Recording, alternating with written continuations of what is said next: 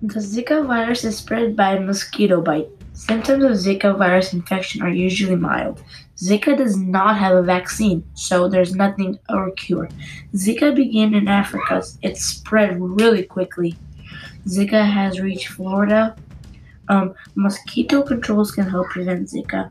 Zika is found in tropical climates at elevation below 2,000 meters. Um, 5,700 people reported of diseases of Zika. When the Zika infection makers is why the brain cells die. Florida and Texas have with no risk of Zika, so there's like no Zika in there. Um, in 2017 and 2018, 2019, there were nothing things to do with Zika, so meaning like there were no like anything, um, like no people with it. Who discovered Zika.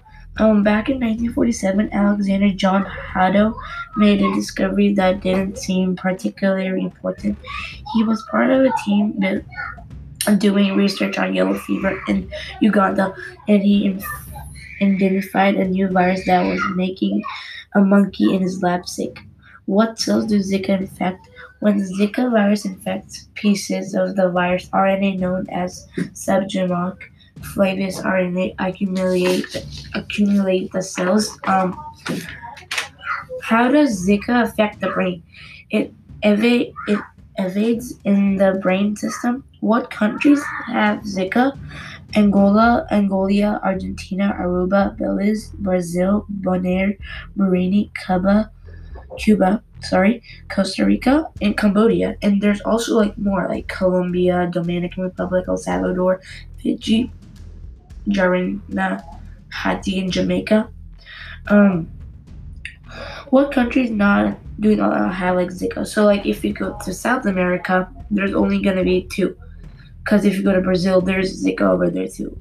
So like the two main countries that don't have Zika in North America are Chile and Uruguay.